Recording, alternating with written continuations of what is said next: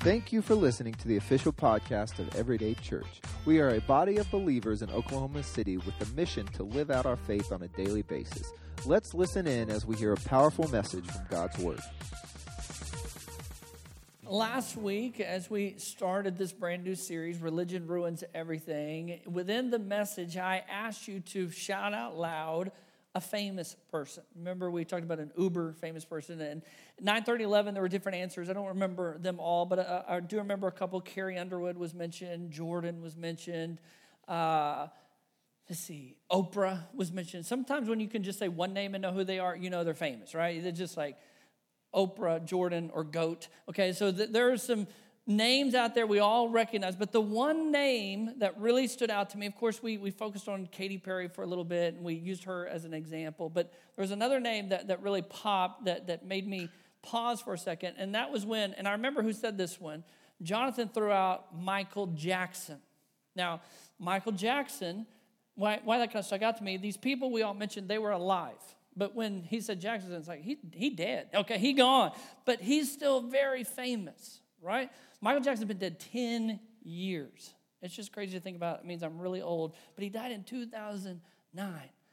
Okay, Macy, when were you born? 2006. So she don't even know who Michael Jackson is, right? She doesn't know the goodness of Michael Jackson. Now, when he was alive, in his heyday, now he's still famous. Now, you've heard the name, Macy, haven't you? You know who he is. But in his heyday, no one rivaled his popularity. In fact, when I was a traveling evangelist, I would go talk and I would do different messages and have different themes. But one of the themes that I loved to talk about was worship. And I would show this clip of a couple concerts where all these people were at these Michael Jackson concerts, and they would be held back until they opened the doors. They'd all run to the front, and they'd all lift their hands. Many would be so overcome by emotion that they were weeping, and then they would know all the lyrics to the song, and they were fully engaged with mind, soul, heart, being. The totality of them were engaged in this worship of Michael Jackson. And I would tell people that it was a beautiful picture of worship. It was just worship in the wrong person. In fact, I had a buddy this week, which is just funny how God does all this. He texted me. He's a pastor near Memphis and said, hey, do you have that old video of the Michael Jackson clip where people were worshiping him? And I said, no, I can't find that. But it was this incredible illustration of people worshiping. It was just in the wrong person. But Michael Jackson was so popular, and you would watch these video clips, and you can see them today. He could go to any country, and people would know who he is. They would know his music, and it was just at the pinnacle of what people would say is fame, success. A lot of you know his music, right? Name me one of your favorite Michael Jackson songs.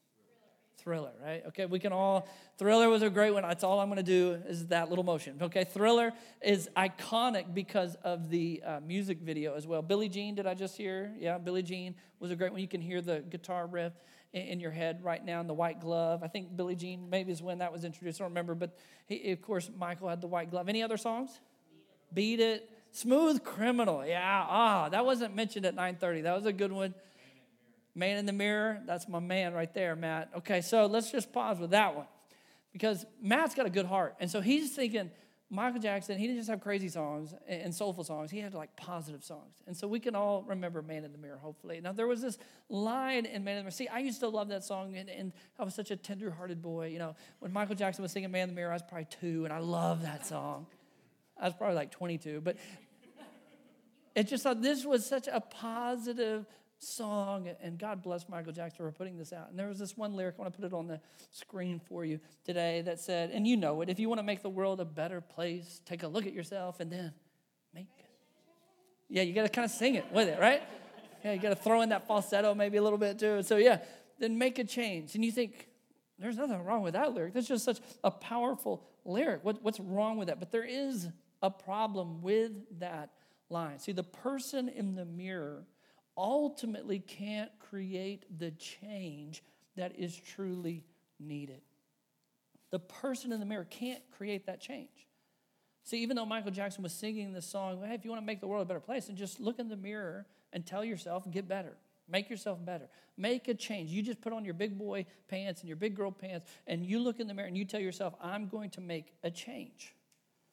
Well, sadly, Michael's life didn't play out that way, right? I mean, he had some issues. He had some life choices. And I'm sure there were plenty of times MJ looked in the mirror and thought, man, I just want this world to be better. I want to be better. I want to be different. I want to change.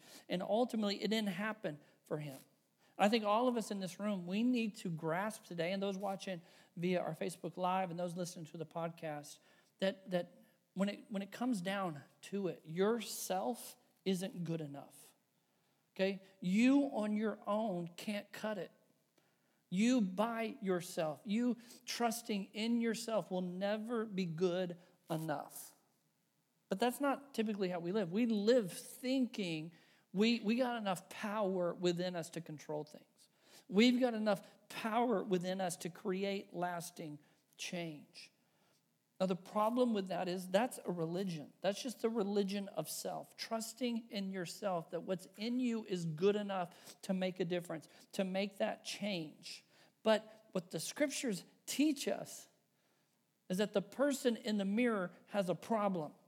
See, Jeremiah 17:9 says, the human heart is the most deceitful of all things. The thing within you, what beats inside your chest. And it's not just the literal heart, it's who you are as a person is deceitful. And the scripture says, desperately wicked. Not just kind of wicked, not just a little wicked, desperately wicked. Who really knows how bad it is? So apart from God, apart from Jesus, because of a marred sinful nature, our heart is wicked. It doesn't always do good. It really can't be trusted. I don't know if you've ever lied to yourself. You have. And if you said, no, I've never lied to myself, you're lying to yourself right now. Your heart can't be trusted. We can't trust ourselves. But every religion in the world says, oh, you can be trusted. You can trust your heart, your feelings. You can trust all that. You can do this on your own. Just muster up enough strength. That's what religion tries to teach you. And just so we're clear, as we start this series, we have this working definition of what a religion is. I want to make sure that we're on the same page because you can Google the word religion, have 6 billion results, okay? So let's just make sure we know what we're talking about. When I say religion, it is a man-made path to God. That is what I'm referring to. I'm not referring to a faith family or doctrine or denominations or a person, a leader, a spiritual leader. I'm just saying a religion is this man-made effort or path to God. And most of those paths are some sort of do and don't list that if you follow that closely enough, you get the gold star from God. And if it's not that, it's some sort of ritual or some sort of rite that is void of meaning because it is absent of the Spirit of God. Now, why religion ruins everything? Why these man-made paths to God? Because in the simplest form of ideology of this religion, it's arrogance. It's this trust in self. It is this, I can do this. I can right this wrong. I can do this all by myself. I can find the power within all on my own. It's a lot of I's and it's a lot of me's. See, religion is not about God. It's about being good. The focus is not on the supreme being, the intelligent designer, the one true God. Just let me talk generically for a second. The focus isn't on God. It's focused on me, about me being good enough. See, religion says I can get to God through my own path, but Christianity isn't a religion. It is not a man-made path to God. Christianity is God coming down to us to make a path for us. Not us making our own path to God, God coming to us to make a path so we can get to Him. There's no way we can find our way to God on our own. It is God coming to us and say, here's the way, here's the truth, here's the life. This is how you get to me. The Bible puts it this way, talking about Jesus. Though He was God, He did not think of equality with God as something to cling to. Instead, He gave up His divine privileges. It means He gave up heaven and the privilege of being in His divinity, and He took the humble position of a slave and was born as a human being, Jesus. When he appeared in human form, he humbled himself in obedience to God and died a criminal's death on a cross, yet even though he was perfect and sinless. And so God came to earth in the person of Jesus Christ. And Jesus died on the cross for all of our sins. And on the third day, he came back to life from the dead. And Jesus coming back to life is showing us God's path, that God came to make a way for us. But we're not going to find that path if we ignore Jesus and his mission that he came to seek and to save those who are lost. And thinking, why did Jesus come? Because I can get to God on my own. I don't need what Jesus did for me. I don't need the sacrifice of Jesus because I can just pile up my good works and I will create a way up to God. That is religion. But God says, no, I came to bring you life.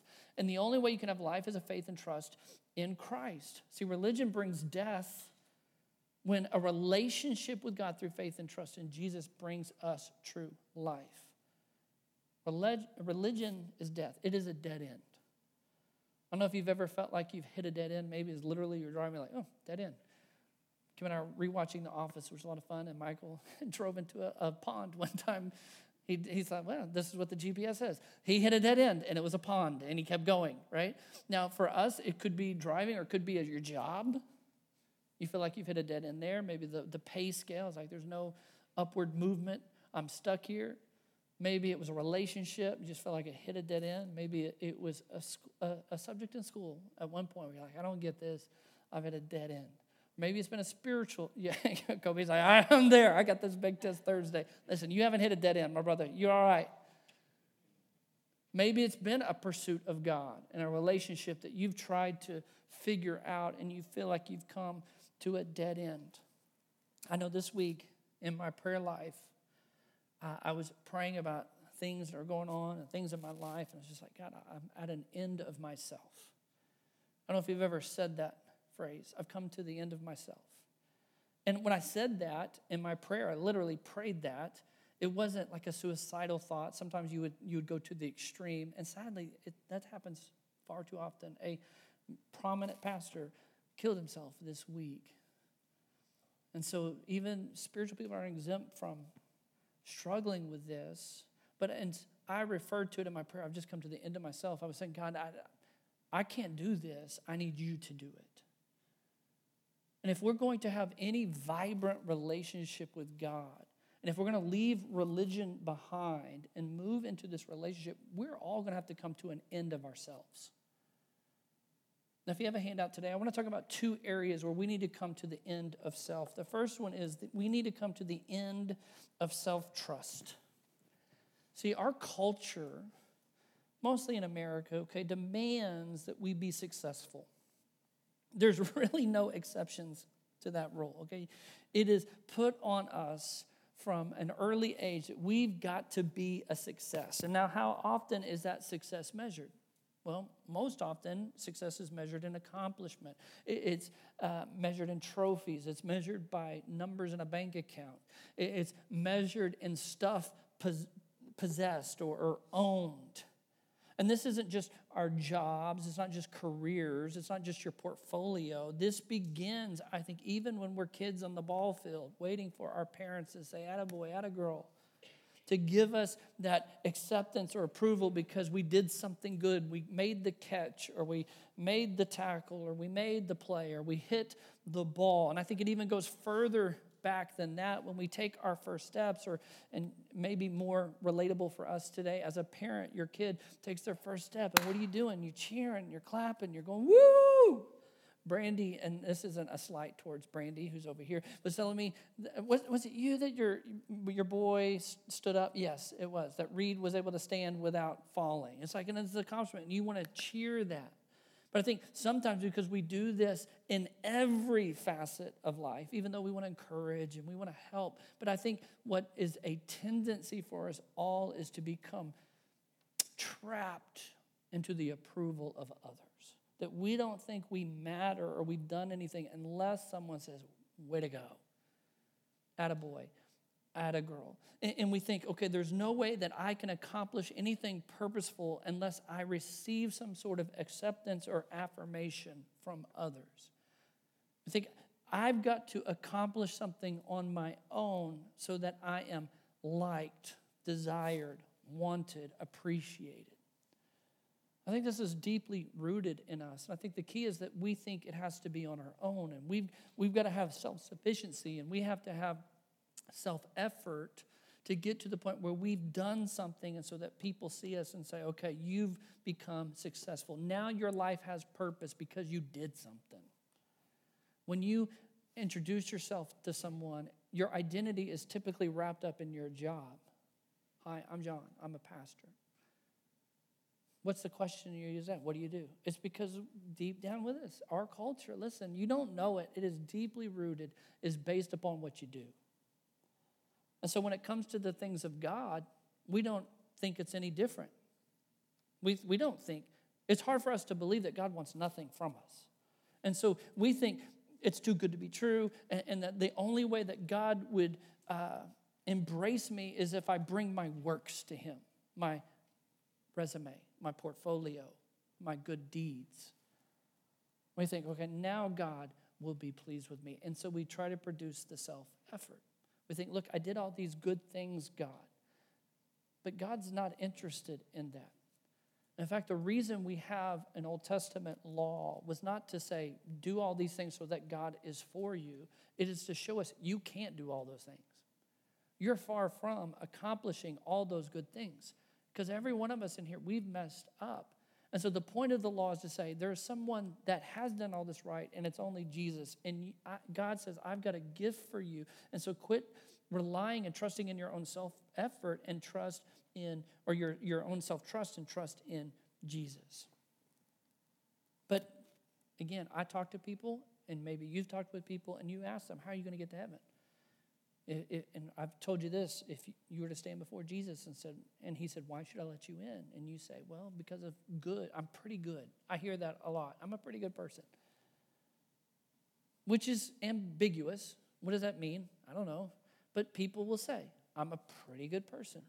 But here's the problem with that. Pretty good is not the standard.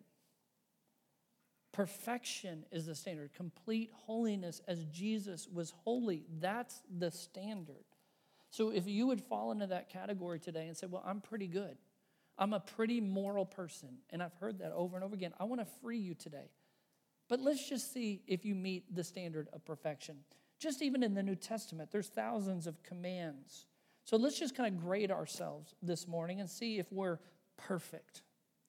Jesus said one time, but I say, this is his command, love your enemies. Pray for those who persecute you. Everyone, one for one so far? You're like, I got that. I have loved every enemy that I've had. And I have prayed for everyone that has given me a hard time, persecuted me. And maybe you are a Bible scholar and you're like, I've not been persecuted for my faith in Jesus, and I've never had an enemy. I'm okay. All right, well, let's keep going. In Philippians, it says, don't worry about anything. Instead, pray about everything. 2 for 2. Some of you are like, oh, yeah, I've never worried about a thing. Listen, my wife just took an X on that one. I know. And so, and I bet a lot of us in this room could too. Romans 12 says, do not take revenge, my friends, but leave room for God's wrath. For it is written, it is mine to avenge. I will repay. None of you had to get even with someone. No, not in here. Someone cut you off and you were fine with it. Someone said something to you and you just let it go. Philippians again says, always be full of joy in the Lord. I say it again, rejoice. Always be full of joy. Is that you? And listen, I've been around some of y'all weren't full of joy. I can tell you that right now. And you've been around me and say, you weren't full of joy either. Touche. Okay, I get it. Matthew 5 says this, Jesus, give to those who ask. Don't turn away from those who want to borrow. Anyone 5 for 5? No. Don't even pretend to be in this room. And there's thousands others of these commands of Scripture of how to live out this Christ-like faith. None of us on our own can say, we've done this perfectly. And that's the point. None of us can reach the standard of perfection. None of us in this room. The only way to end self-trust is to come to the point of brokenness And that's what brokenness is. It's this acknowledgement. I can't do it. I'm not perfect. If you can't admit that, you will never be broken. You have to be self-aware enough to know that there is a deceitful heart within apart from Christ. And I can't wait to tell you in the next few weeks who you are in Christ, but right now we got to establish we're broken apart from him. Broken people. That we don't have confidence in our own ability to manage life. That's what brokenness is. You give up that confidence. I can't do this. I can't live the life that is a Christ-like life apart from Christ. I can't trust myself to be okay with God and good standing with him on my own. I need to be broken over that fact. I can't do it. Now, if you've ever been in a real-life crisis, and maybe you have, maybe it was medical, maybe it was just a season of life, but if you've ever been in a real-life crisis, you know there's certain situations where I can't do this. I need supernatural help. I need divine intervention. There's the old saying, there's no atheist in foxholes. It's like a season of life where it's just like, I got to have God. That's brokenness. It's getting to that point where you realize, I can't do this. I can't make myself right with God on my own. I can't trust in myself to do this. I need help. I need him to do it. So how do we do that? How do we go from this self-trust to this point of brokenness to this point of trusting God? I want you to write this verse down. There's actually two verses. 1 Thessalonians 5, chapter 5, 23 and 24. You can just write these down and look them up, but they'll be on the screen for you as I read them. This is so important. It says this, now may the God of peace make you holy in every way. Is it scripture? Listen, we get it so backwards. We think we make ourselves holy. No, right now, already, it says, now may the God of peace make you holy in every way. It's not you. Quit trusting yourself. And may your whole spirit and soul and body be kept blameless until our Lord Jesus Christ comes again. How are you going to be kept blameless? Verse 24, God will make this happen. Whew. Not you, not your good deeds. God will make this happen, for he who calls you is faithful. Is what? What is he? Who is he? He's faithful. That's our God. This is so freeing. He's the only one that's going to make you holy. He is the only one that's going to make you blameless. Quit thinking it's you. Trusting in yourself that you're going to do it. You got to be broken over that. It's only God. That's what it means to trust in him. He's the only one that can do it. But we sure think we can. I remember I used to live on the south side of town, like south of 240, like that's south. You know what I'm saying? Like that's real south side. And I saw a meme. I'm going to butcher this because sometimes I say things without thinking them, and that's a problem. But someone said, I'm from the kingdom of God, but I'm from the south side of the kingdom of God. You know what I'm saying? Like the rough part. But anyway, I digress. I did grow up on the south side, Southwest 66 in Western. Today's my mom's birthday, by the way. Happy birthday, Mom. Wake up. Okay, there she is. Yeah, she's awake. My dad's back here. So we used to live at Southwest 66 in Western, and across the street from us was this house, and it was going to run down. But I remember this guy had a bunch of stickers on his car, but one of the bumper stickers said, and I remember thinking, oh, this is pretty cool. God is my what? Co-pilot, right? So you've seen this before, but man, what a horrific bumper sticker. God ain't nobody's co-pilot, right? You think, oh, what a great witness. It's actually horrible theology. Get him out of the co-pilot seat and put him in the captain's chair, okay? He is the pilot. He's the plane. He's the everything. He is the all in all. God's nobody's second fiddle. God is not co-nothing. He's the man, okay? He is the King of kings, the Lord of lords. He is the one true God. God is the pilot. God should not be the co-pilot and say, hey, take me where I want to go. No. So God, you take me where you want me to go. Quit trusting in yourself. That's selfishness. It's arrogance. Take me where I want to go. Like he's your chauffeur. Let's go, Jeeves. That's the first driver's name I could think of. That's a pretty good one, though, by the way. Let's go, Jeeves. Chop, chop. That's not God. He's Jesus. Oh, mic drop. Just kidding. Okay, so thank you, Josh. I love you. We have to trust in him, not yourself. That's a good one, wasn't it? Come on, Josh. That was like, give me some credit. She's embarrassed. Is she turning red up here? You can see the red forming in her cheeks. Jeeves, Jesus is close. So we have to come to the end of our self-trust. But here's the second dead end, so to speak, the end of self-effort. And these kind of play off of each other, but there is a uniqueness to it. It's not just self-trust, it's also self-effort. Because there's a big difference between so that and because. The phrase so that and the phrase because are vastly different.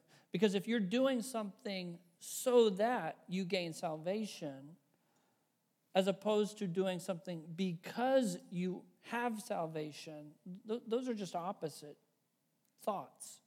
Doing something so that you gain it or doing something because you have it are quite different. You can obey and not love.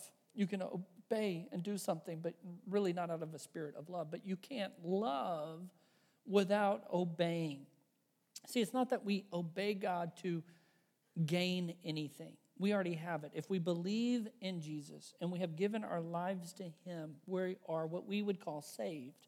We are saved from a life apart from God. We have been saved. We've been rescued. But once we are saved, we obey him, not so that, but because we love him. That's why we obey. Not so that, but because. We don't obey, maybe another way to put it is so that we can manipulate him into giving us things, more forgiveness, more blessing, more salvation. No. We obey him because we've been changed, we've been saved, we've been forgiven, we've been freed.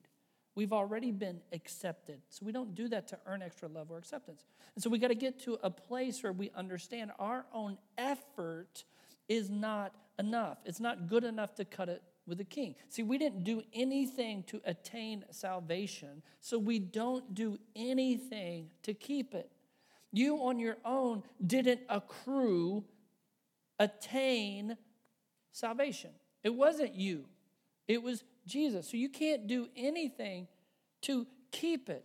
I've read this time and time again, but it's so crystal clear. I want to read it again. Ephesians 2 says, God saved you by his grace when you believed. Not when you worked for it, not when you did enough for it. No, you were saved by grace when you believed, and you can't take credit for this. Why?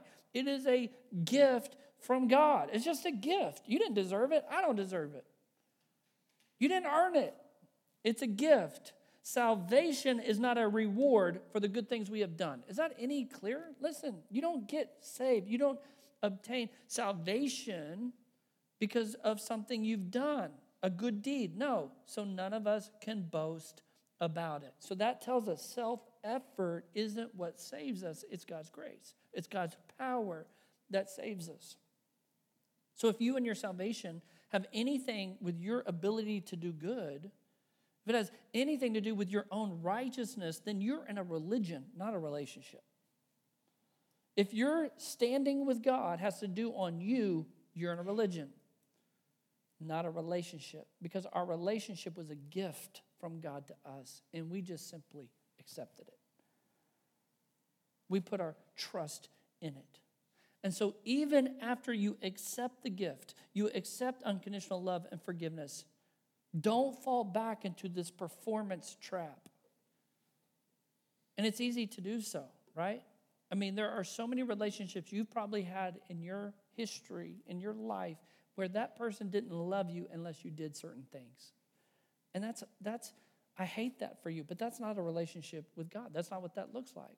That's more the business world. That's the performance trap. In the spiritual world, it's quite different. Christianity is not built around performance, but around the person of Jesus and what Jesus has already done on your behalf. which is proved and demonstrated that he loves you even though while we were still sinners, the scriptures teach us. God isn't impressed by you and your performance. In fact, in Isaiah it says, our righteousness is as a filthy rag. And you don't even want to know what that really means, but our righteousness is nothing to him. He's not looking at you thinking, oh, look, you did something good. Man, color me impressed. That's not what God's saying. He is so pure, so holy. Our performance, our righteousness on our own apart from Christ is nothing to him. In fact, what the scripture teaches us, and this is so important in Hebrews 11:6, that it is impossible to please God without faith. You're not going to please God by your show of righteousness, your show of being good. That's not going to please God. The only thing that pleases God, and it says it's impossible to please God without faith. The only way to please him is with your good, so to speak. It's faith, but you living out a faith and trust in him. It's all about trust. That's why we sang that this morning. That's what we're talking about. You have to trust in him, not yourself and not your own effort and your good deeds. Is trusting in him. But it is easy for us because our whole society is based the other way. And that's why we're just trying to unpack this as clearly as possible. And I will say this, I do think there are seasons of life when we can get so caught back up in who we are and what we're doing. God, I did this. Why aren't good things happening? God, I did this. Why aren't you blessing me? God, I did this. Why didn't I get that grade? Why didn't I get that raise? Why didn't I get that promotion? What are you doing? You're basing it on you. It's not just trust God. You're putting it all on you. I did this. I did this. Give me, God. I did this. You're trying to use God as a lucky rabbit's foot, as a superstition, right? You can't argue with me on this one. That's what you're trying to use God as.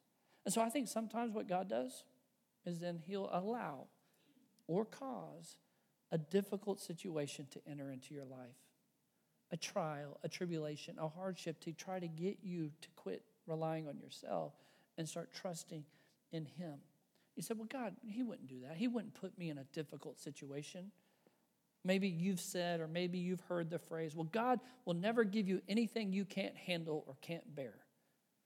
There's a Greek word for that. It's called bull honky.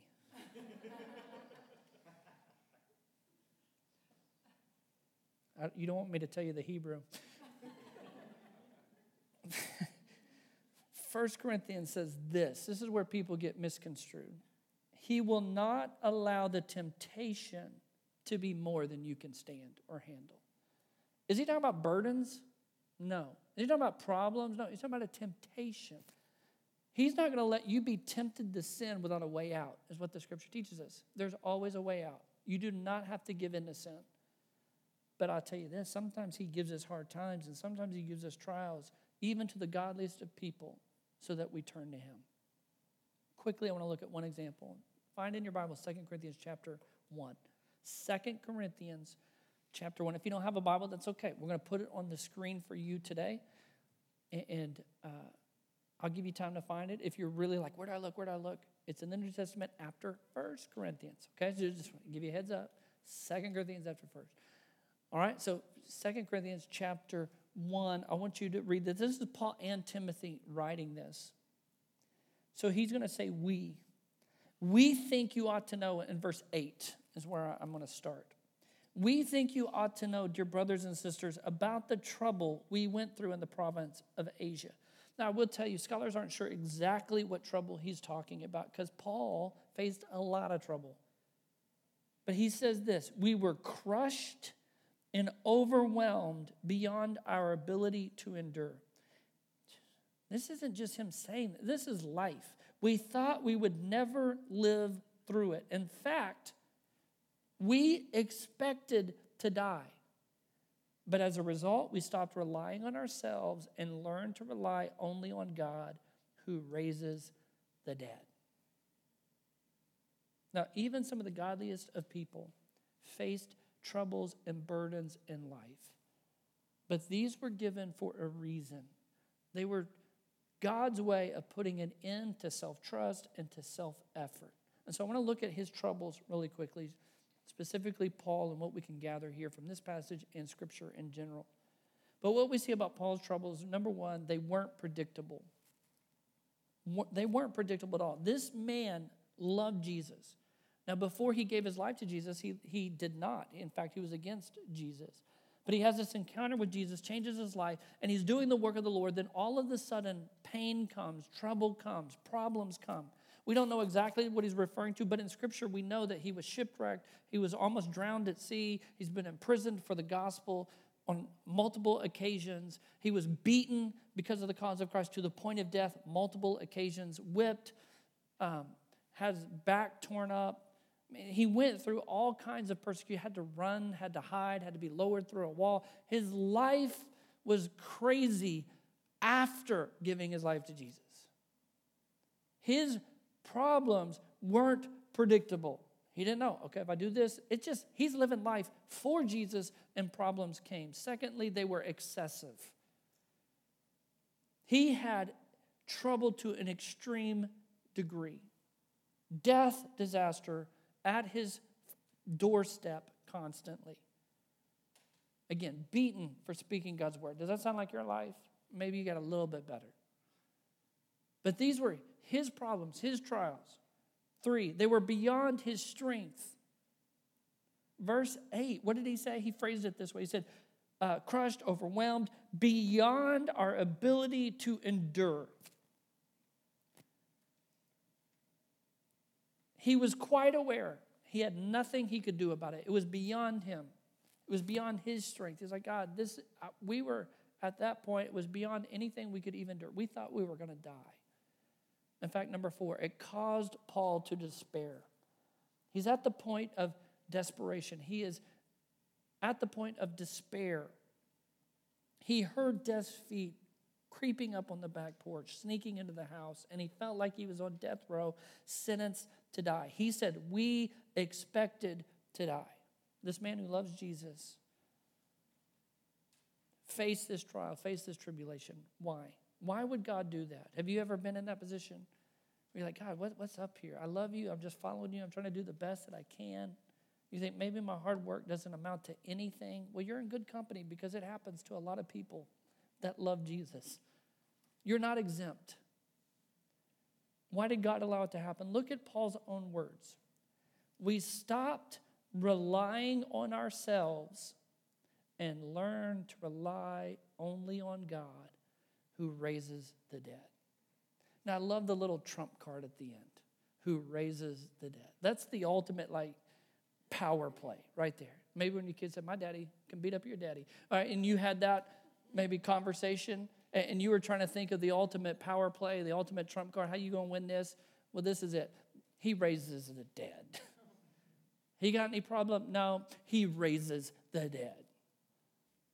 But man, my problems at work are really tough. He raises the dead. But man, I just got this bad medical diagnosis. He raises the dead. But you don't know my wife. He raises the dead. It doesn't matter. That card is there. We stop relying on ourselves and learn to rely on God who raises the dead. See, trusting in ourselves is the default in our culture. It's applauded by culture. But God couldn't disagree more. God, what he finds is the weak person irresistible. And write that down. God finds a weak person irresistible. Isaiah 66. And I'll just read you a couple different verses. Let's just go Isaiah 66 says, but this is the one to whom I will look. He who is humble and contrite in spirit and trembles at my word. Who's God going to look upon? The one who's humble, contrite, brokenhearted, trembles at my word. That's who God looks to. Psalm 34:18 says, the Lord is close to who? The brokenhearted. He rescues those whose spirits are crushed. Who's God going to be close to? The strong, the puffed up, the arrogant. He's close to the brokenhearted. James 4:6. He gives grace generously, as the scriptures say. God opposes the who? The proud, but gives grace to the humble. God finds a weak person irresistible. Why else would Jesus say this? I tell you the truth, unless you turn from your sins and become like little children, you'll never get into the kingdom of heaven. See, being like a child, being brokenhearted, being humble, all of those say, I depend on you, God, for everything. Not just my salvation, which is key, but living out my salvation is still all on you, you and me. I depend on you. God opposes the proud, but he gives grace to the humble. He says, you want into the kingdom of heaven, turn from your sin, have a childlike faith, trust in me, depend on me. I'll tell you this as a parent. My hardest battle and hardest hurt is when my child doesn't trust me. Hey, trust me, baby. Trust me, son. Don't do this. It's not good for you.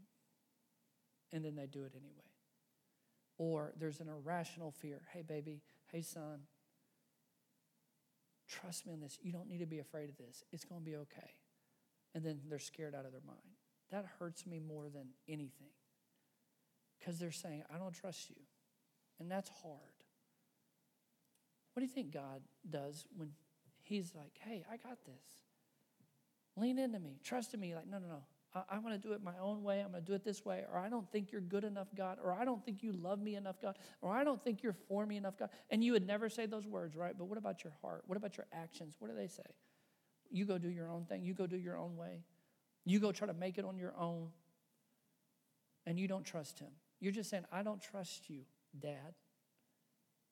I don't trust you, Father, that you know what's best for me, that you have my best in mind. That's what it says, back to God.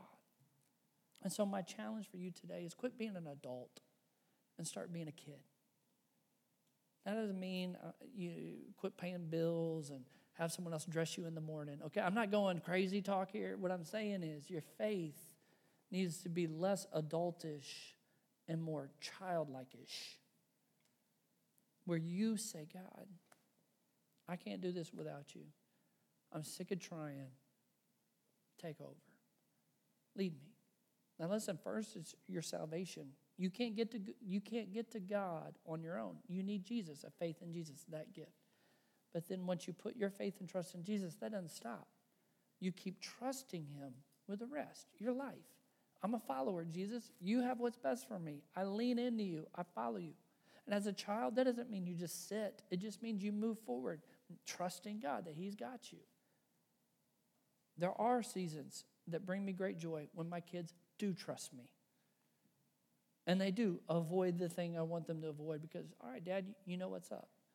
Or they overcome the thing that I want them to overcome because they trust. There's so much joy in that. This week, start putting that into practice where you can have a lifetime pattern where you say, God, I trust you. You're good. You're great. You're perfect. It's not about me. It's about you. Would you bow your heads and close your eyes for a moment as we wrap up? In the room today, and I really want in this series, you guys to be bringing people that you don't know if they know Jesus or not. And so since I don't know everyone in the room, and I think that's a good thing, every week I don't want to know everyone in the room. You hear me with that? I don't want to know everyone in the room every week. And you need to help me not know everyone in the room every week. And since I don't know everyone, I want to give you the opportunity today. If you would say, you know what? I've never put my faith in Jesus. I've tried it on my own. I've thought my good deeds were enough. But today you realize it's not about your good. It's about the good of Jesus. He already paid the price for you. And you want to accept that gift today of grace. Would you pray in your heart something like this? Now you need to mean this. You need to say something like, God, I do admit I have sinned. I know I'm not perfect.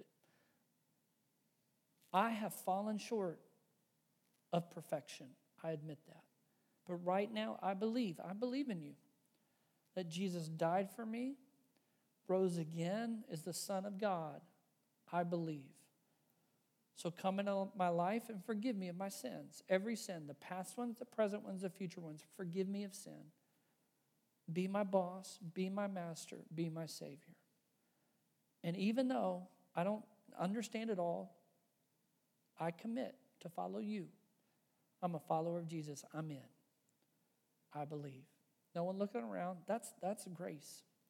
You didn't deserve it, and I didn't deserve it. And I still don't deserve it, but it's a gift. And if you gave your life to Jesus, you're a brand new person today.